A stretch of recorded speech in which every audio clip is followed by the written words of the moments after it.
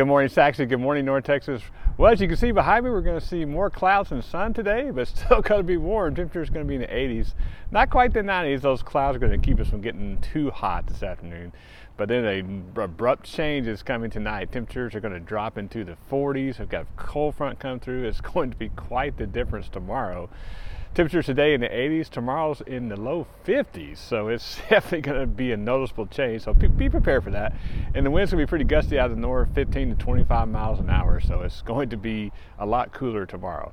And then we're going to have upper level disturbance move through Wednesday night. Thursday, bring us a little bit of rain, nothing heavy, probably a tenth of an inch to a quarter of an inch for most of us.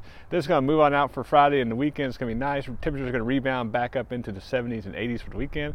And then starting on Sunday afternoon and Sunday night, we have another stronger storm system moving through, and that could set the stage for stormier weather next week.